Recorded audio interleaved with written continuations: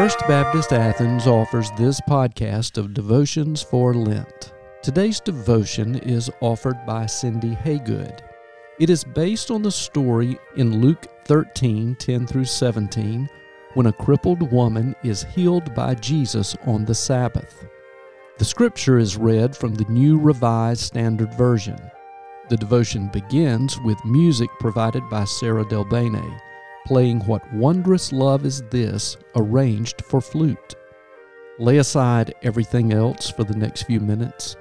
Allow the music to settle your soul, making space to listen for God.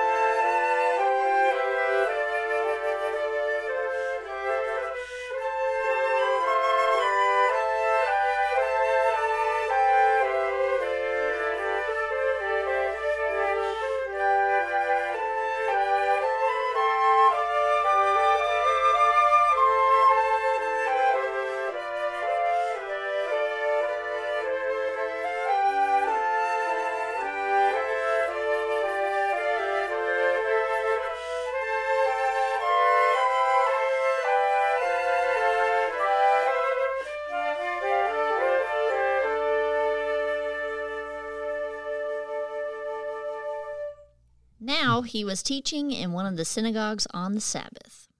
And just then there appeared a woman with a spirit that had crippled her for 18 years. She was bent over and was quite unable to stand up straight.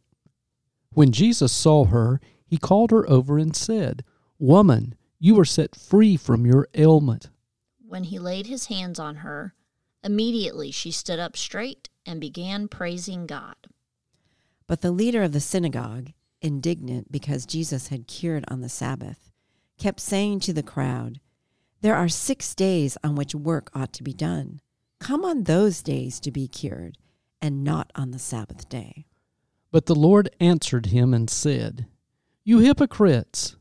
Does not each of you on the Sabbath untie his ox or his donkey from the manger and lead it away to give it water?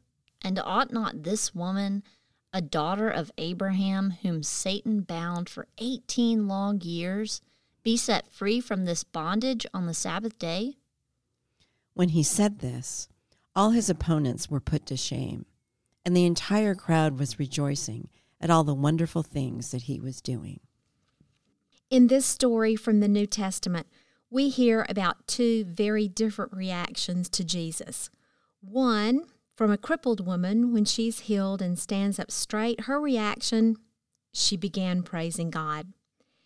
Then there are the leaders in the synagogue who see what has happened to this changed woman, and their reaction, Jesus is not following the rules.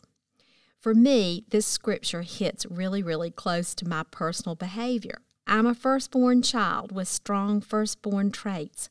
I've always loved Kevin Lehman's book, The Birth Order Book, because it helps me understand my own and other people's characteristics that we bring to our lives.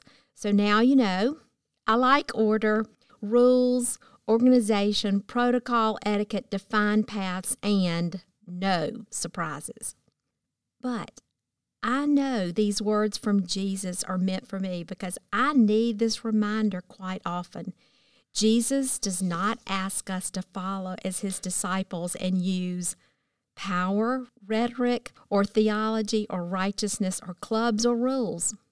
In John 13:35, Jesus' words are, "And they will know you are my disciples by your power, rhetoric, theology, clubs, righteousness, or rules? No.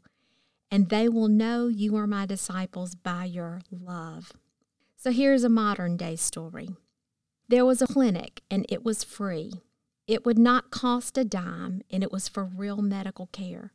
The woman presents herself, and she's downtrodden, despondent, broken-hearted, and without any means to pay.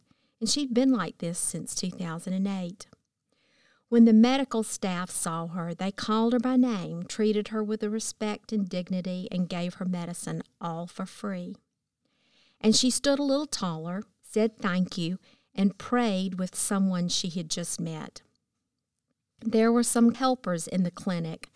They were mad, indignant, and whispered in the hallways, "How can you help her? It breaks the rules. She has money. Did you see her pocketbook, her jewelry, her car? She doesn't need free help."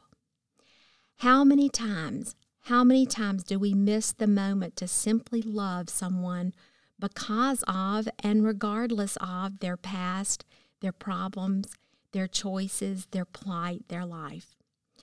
Dear Heavenly Father, please accept me as who I am. I know that you do, and please help me use Jesus' words to live my life. Amen.